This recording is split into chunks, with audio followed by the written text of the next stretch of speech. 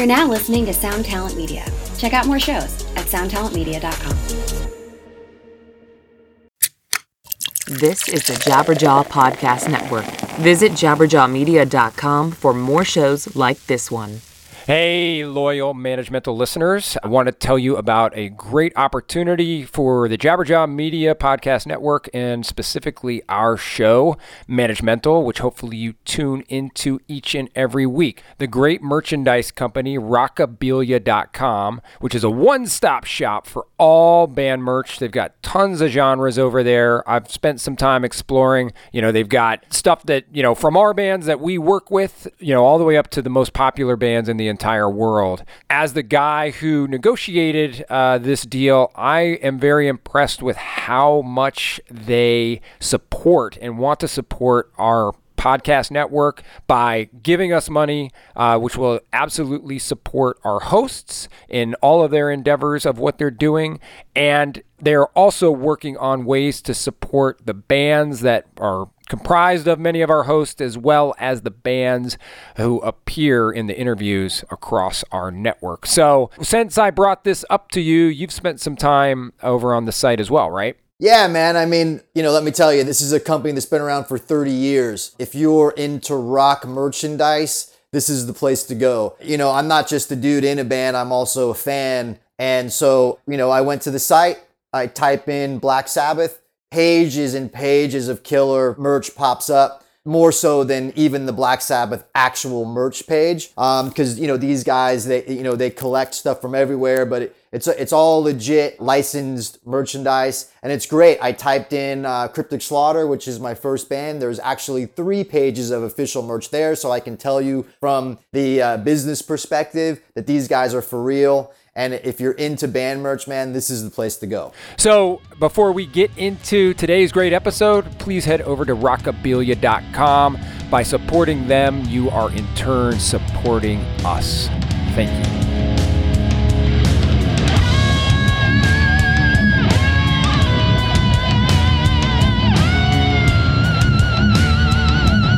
Hello and welcome to episode 45 of the Managemental Podcast, a weekly discussion on hot topics in the music biz for the up-and-comers, the brand newbies, the beginners, and aspiring rock stars of tomorrow. This podcast is propelled by your input and feedback, so please rate and review and leave us a comment on iTunes or wherever you listen to podcasts. I am your host, Mr. Blasco, and as always, I am joined by my good friend, the co-host from the other coast, Mr. Mike Mowry. What up, my brother? I'm on the middle coast today, Nash Vegas, baby. So, Central Time Zone coming at you. Nice. Well, I am back in LA after 17 days down south. So feeling good to be back, rocking from home base. Yeah, baby. And just so everybody is aware, this episode, I'm not exactly sure when it's going to make its way to your ear holes, but it won't be the day that it was supposed to, which would have been Monday, November 27th. We had a little bit of a technical difficulty.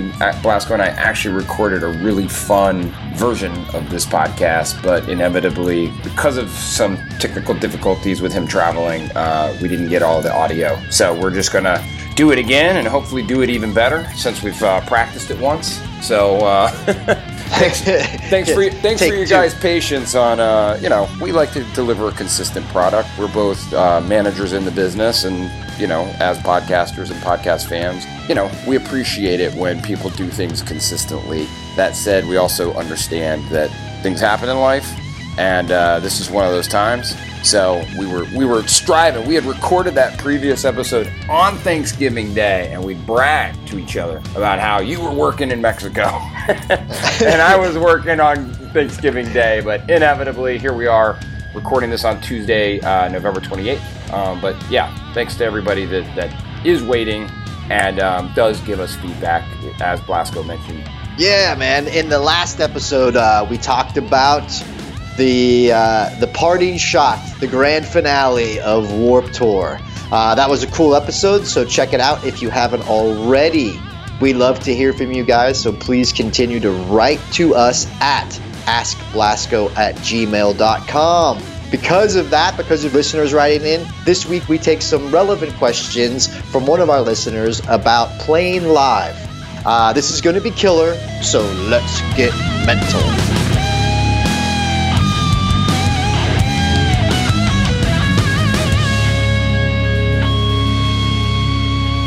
So yeah, Mike, playing live. This is a very important aspect of the business. I imagine this is something that our listeners do or aspire to do on a regular basis. I myself just got home from a tour, so I can speak from experience. But one of our listeners wrote in a while back. We answered some of his questions.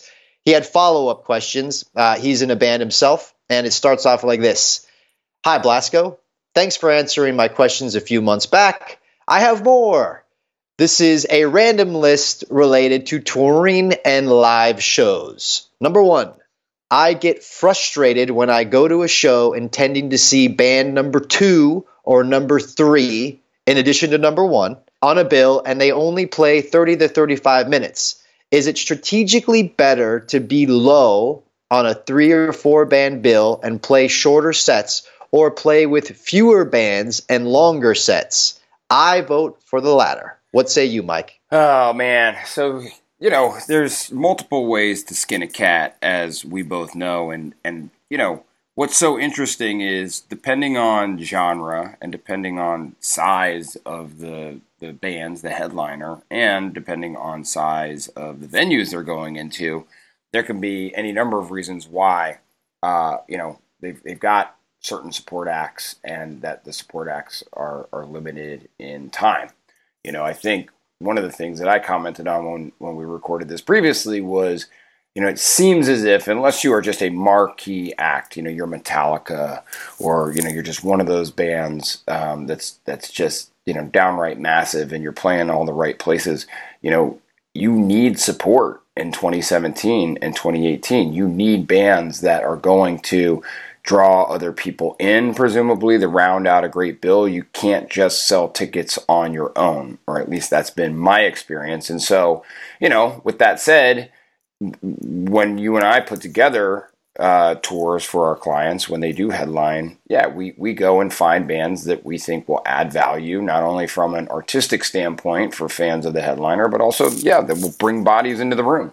And inevitably, they have to play shorter.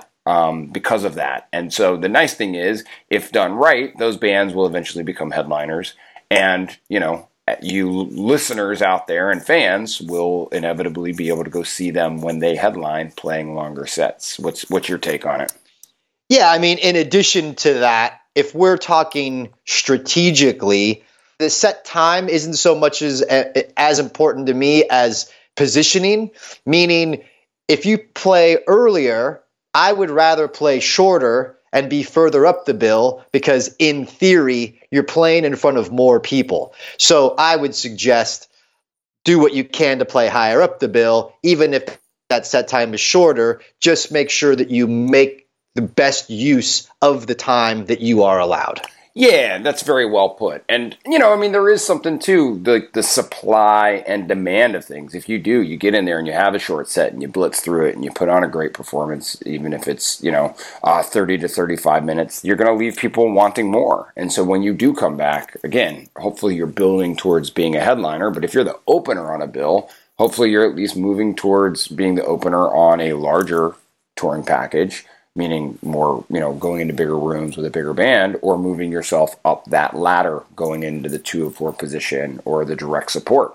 And, that's when you have the chance to play longer. But I get it. Look, I love the fact that he is a fan of multiple bands on the bill. There's a lot of people that don't feel that way. They just want to go in and see the headliner. So I appreciate that, he's anxious for more time from the support acts.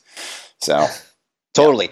Moving on. Number 2, I'm an old guy and have a regular job, so I hate having to stay up late for shows. but I've been whining about this for 20 years when I was a young guy. Will it ever change? Finish by 10 p.m. would be ideal for me. I mean, I almost feel like I may have written this email to ourselves. Right. Because I like it when something's finished by 10 as well. But, this is one of those things where, again, it's going to be genre dependent. It's actually going to be location dependent. I mean, you're the guy who's just been out on the road. You've been in many different countries, but you've toured, extensively throughout North America and Europe. You have to have found that, from city to city, or at least even coast to coast, different, and venue to venue, different, all of those different aspects go into, kind of when people or when the promoters have the bands, on stage. Is that sort of correct?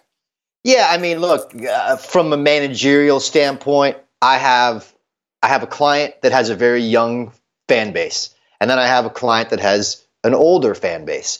In context of the band with the younger fan base, we do what we can so that they go on as early as possible, 9:15 being the absolute latest, because we know that they have a young fan base, and we know that a lot of times they're getting dropped off. Parents are picking them up at the end of the night, or whatever it is. Maybe they're out and about on their own and they got to take public transportation or Uber somewhere or whatever. We don't want them being out late, so we do what we can to play early. Conversely, the client that we have that is an older demographic, look, man, we go on at 10. The show's over at midnight, and unfortunately, not everybody can do what's ideal for this guy. But things are the way that they are, and if you'd like things to change, maybe you need to make your own club that ends at 10 or something. No, totally. No, I mean, look, promote the old guy shows. I'm the old guy promoter, and our shows end at 10. Absolutely. And I mean, look, when you do work a regular job, that can be challenging. And I think it's funny. That's why, for instance, when we had Refused come back, in 2012, and they went around and everybody and their brother gave up, every plan they could. They took the next day off work, or they got the babysitter, or they did whatever they could to ensure that they went and saw the band. And then the next time through, certain number of people that made that sort of ultimate sacrifice of, again, having to get somebody to watch the kids if they have kids, or, take time off of work. Not as many people were able to do that. And so this guy, I mean, the struggle is real for him. That's for sure. It's like, it's not going to change. But I would suggest, if you move to a spot, I mean, I feel like LA kind of has relatively early ending shows in comparison to the East Coast. Is that a fair perception, or do I need to get back out there and come visit you? You may be right on that. I feel I mean, obviously it's a case by case basis, but I do feel like, set times for headliners is somewhere in the neighborhood of like 9, 10 or whatever. But still, I mean, that's, you're home by midnight, even if that's the case. So not really that early. Totally. So, number 3, when bands design their set list, is the best approach to go mostly with Spotify popular with a few oddities thrown in, different set list every night, let the audience request 1 or 2 songs? Oh, man. This, I think, is so dependent on the artist themselves. Some artists, they, especially if they've got new material out that they want to be pushing and playing, or, they like playing, certain songs. But I think most bands are trying to make an effort to, have a great show. And most bands also know that having a great show includes a happy audience. And a happy audience involves, playing songs that people like. So, I think if you said Spotify with, the most popular songs, okay, that could be a strategy. Different set list every night, I think, can be really challenging, although some bands thrive on that. I think, didn't you mention like Clutch does that? Is that what you said previously? Clutch does a different set every night. They rotate between band members who writes the set list every night, and it's a very democratic layout for them, but it keeps it interesting for them. And they, even though they dig in deep to their catalog and stuff, they still don't stray away from popular selections as well as current selections. They keep it real even though they're mixing it up every night. Yeah, and I mean, I just know from, having been in a band that had rotating members, there's certain songs that even if an audience member requested them, we might not know it. Not every member in the band may have known it. They may not have played on that record or ever practiced the song. And I mean, it was relatively simple hardcore stuff, but still, you want to be able to feel confident that everybody knows, exactly, what they're playing. So, I do think that there have been some things that I've seen, I think it was the Devil Wears Prada, or maybe a couple bands were doing stuff a few years ago where they did a whole tour where they let audience, i.e. in advance, that, they would put up a poll, or I don't remember what the platform was, but they let, their fans choose the set list, which I thought was a really, really cool option for a tour. Yeah, I mean, look, let me get your thoughts on this as a music fan. At some point, the music from a band becomes, the ownership of that music becomes owned by the fans, right? And I feel like it's the duty of the artist.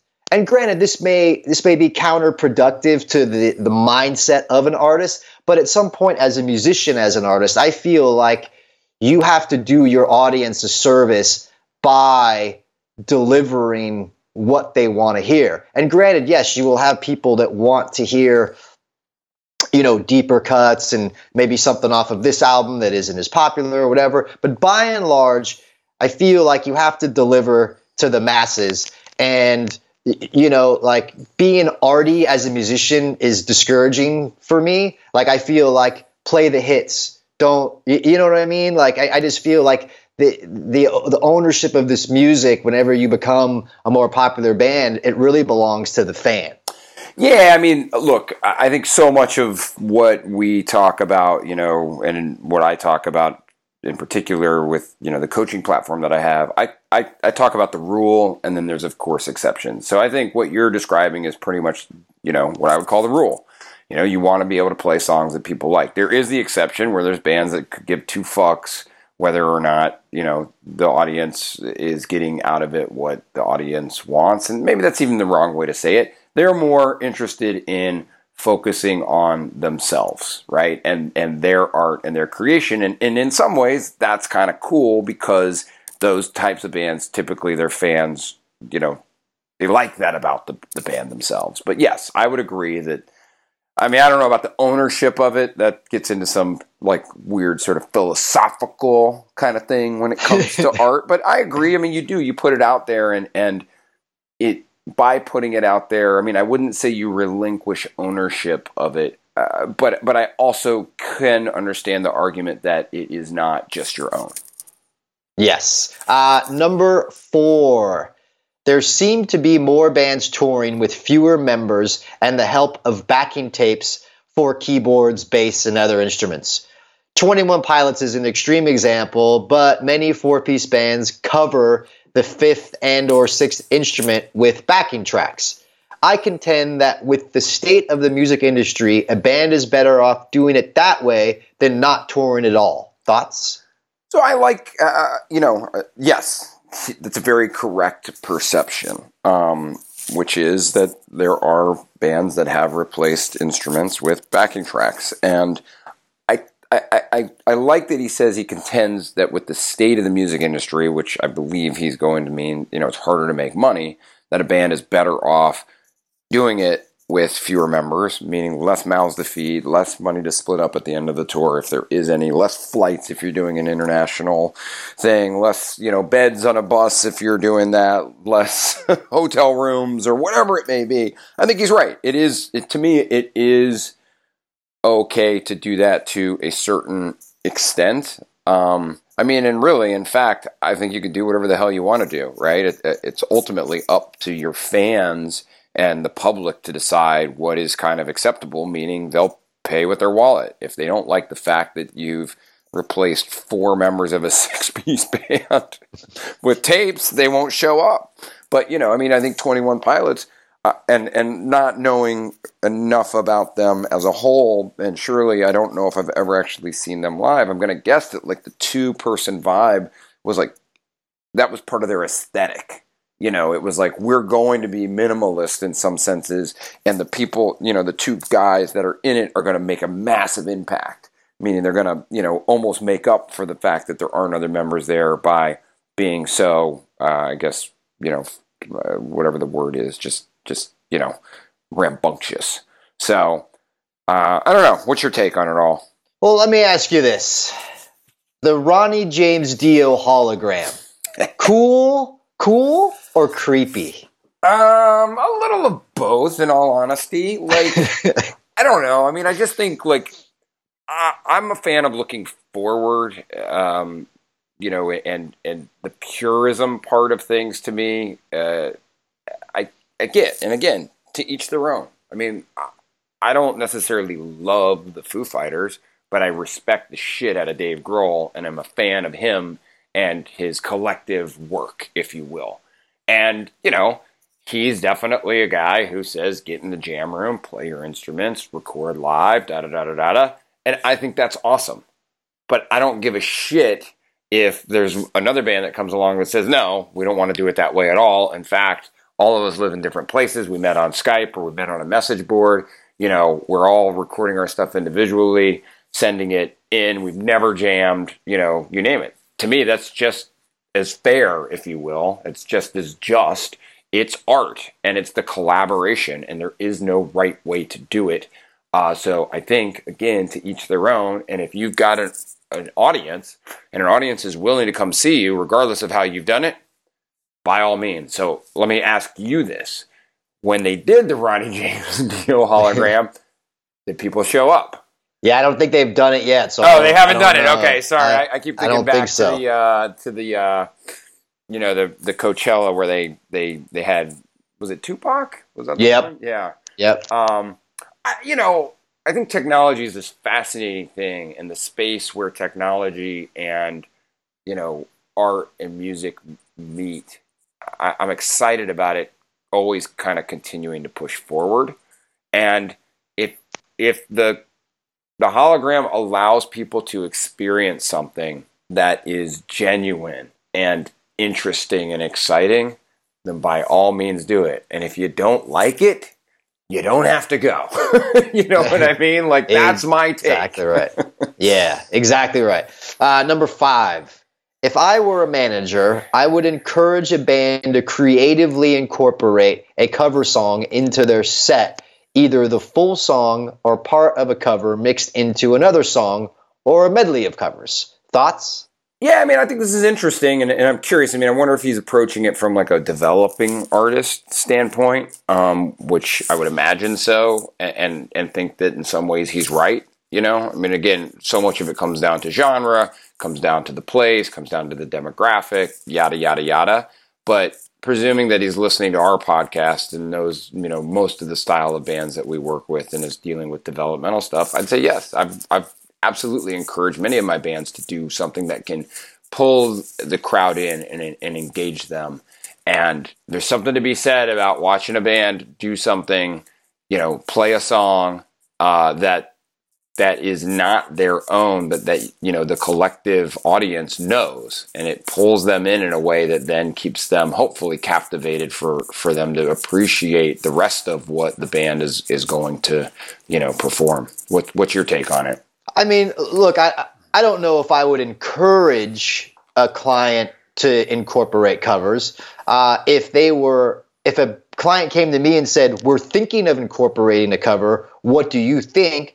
I would say it's a good idea as long as you do it your own way. It's like, don't do a Pantera cover, you know, unless you're going to do it acoustically. Like, you know what I mean? If you're going to be doing like Walk, but you do an acoustic version of it, then that's potentially going to be interesting. But if you're just going to try and, you know, heavy up a song that already exists or whatever, like, oh, we're going to play Don't Fear the Reaper, but we're going to do the heavy metal version. Well, maybe that would even be cool. But it comes down to a matter of how you're going to do it.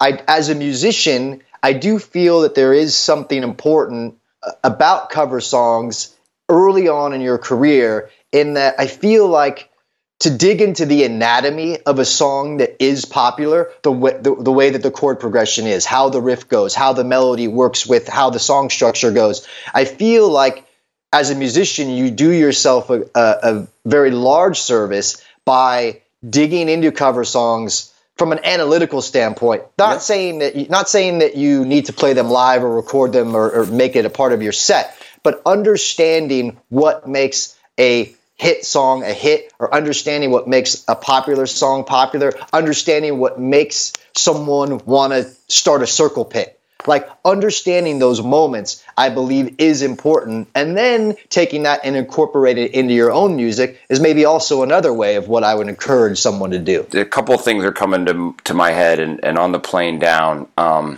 have my iTunes open, and I don't have a lot of music on my computer, stored, because now I just stream everything. And so I was just fiddling through, and I came across Periphery's version of what's the name of that band? The Florence and the Machine. So Sumerian did a Florence and the Machine comp, and Periphery did a track when I was working with them, and Darkest Hour did a track, and it was cool. I listened to the Periphery track. That was the only one that I had on my iTunes, and it was awesome. It was really enjoyable. And, it's one of those, it was an honor to work with that band and really fun to do so, but I'm not going to say that I loved their music. I totally understand why people appreciate it, which is what, made me, in my mind, a very good manager for them at that time. But I really liked this version of it. And it also, from what you just said, when Darkest Hour recorded their version, John Henry, the singer, who had done melodic singing in the past on certain records, I'm almost positive that the way that they did it, like you're saying, the exposure to it and them figuring out the way to do their own take, opened him up to even a wider, ability to figure out how to incorporate melody into the band's original tracks, which is a really fascinating thing that you couldn't get by only doing your own original stuff all the time. Exactly. Final number 6. Open for a band that your music is a total mismatch. Is it worth taking the risk for exposure, or avoid it? I've seen many shows where a screamo band opens for a pop punk band. Doesn't seem like the screamo band gains much from that situation. So what do you think? Yeah, I mean, it all depends on the range of genres. I mean, again, you and I have bands on the Warped Tour, which go back and listen to last week's episode where we talk about the fact that, this will be 2018 will be the last full U.S. Warped Tour run, but we've had the fortunate pleasure of having bands on that tour each and every year, and it's really diverse. And yes, they try to keep certain stages, especially the monster stuff that's now really heavy, versus the main stage, which might have stuff that's lighter. But you definitely have pop punk bands and screamo bands, and there's absolutely people who are fans of both, right? I don't think that you're going to want to put a depressive, suicidal black metal band like my client Ghostbath out with Night Argent, which is more or less an indie kind of, pop rock band. That doesn't really make sense. But I will say, when I was managing the band Set It Off, we put them on a lot of tours that were heavier than I think the band wanted to be on, and that's, at the time, the bands that they wanted to tour with weren't interested in taking them on tour. And my philosophy was, especially when you're developing a band, you kind of say yes within reason until you can say no. So touring in any capacity makes sense from certain, standpoints. One, just like we were talking about with cover songs, it teaches you how to actually tour, right? And you may have toured a bazillion times playing 100 cap rooms, but the minute you go out and play, 1,000 capacity room, even if it's not your own fans, you learn things. You learn things from the headliner, the direct support band. You see how people wire their gear differently. You see what it's like to actually have a sound engineer, all kinds of crazy stuff like that. And on the flip side, from the industry standpoint, you are on flyers that, promoters are looking at. People are reading. There's familiarity. I can't tell you the number of times that I've had a band out on a bit of a mismatched tour and had the promoter email me or email the agent that said, holy crap, this band was fantastic. I would have never caught them had they not been on this run. You know, let me figure out a way to get them back here, or let me know if I can help you find tours that fit the band a little bit better. So again, I definitely think that within reason, total mismatches, or at least mismatches, are absolutely okay. What's your take on it? I feel like streaming has opened the gateway to fans of a younger generation to open themselves up to a wider range of tastes. And I don't feel like a mismatch is a problem unless it wasn't built in a way to where it catered to the fans, kind of like the examples that you mentioned.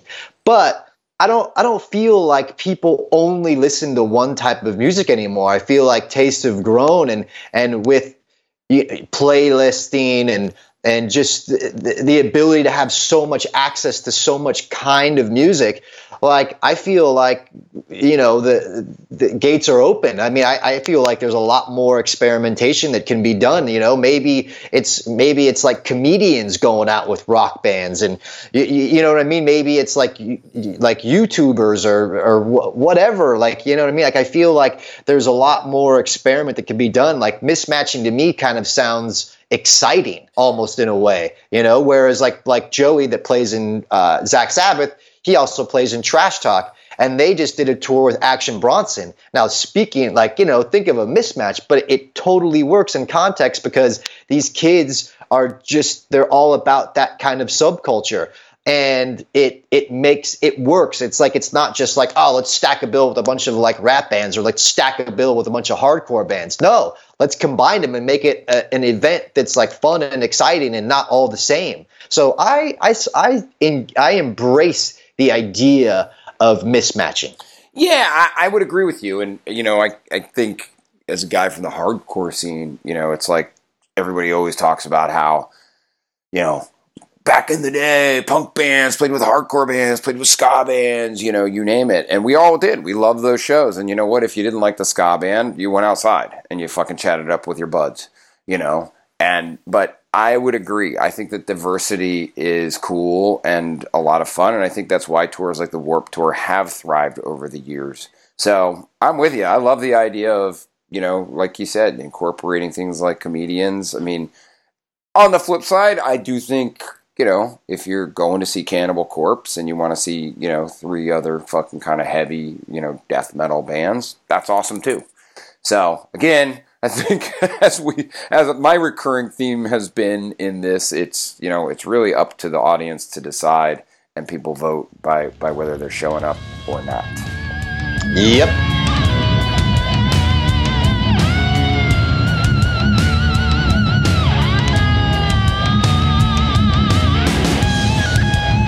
Well, that concludes episode 45.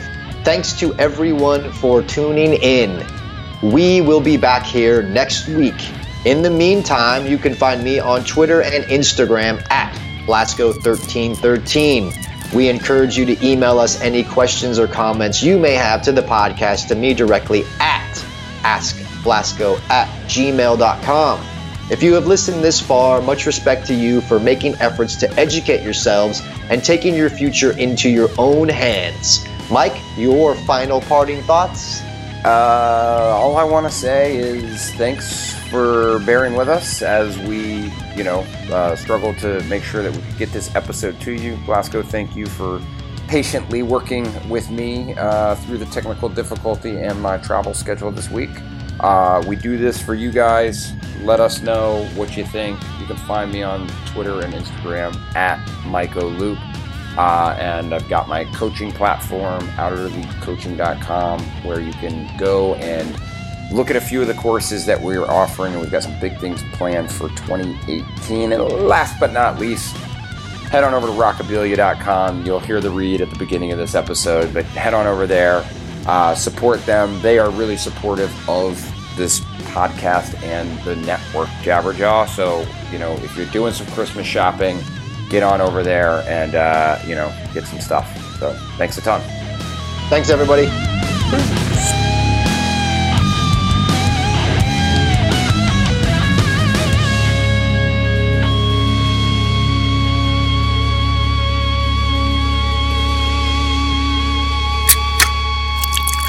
This is the Jabberjaw Podcast Network.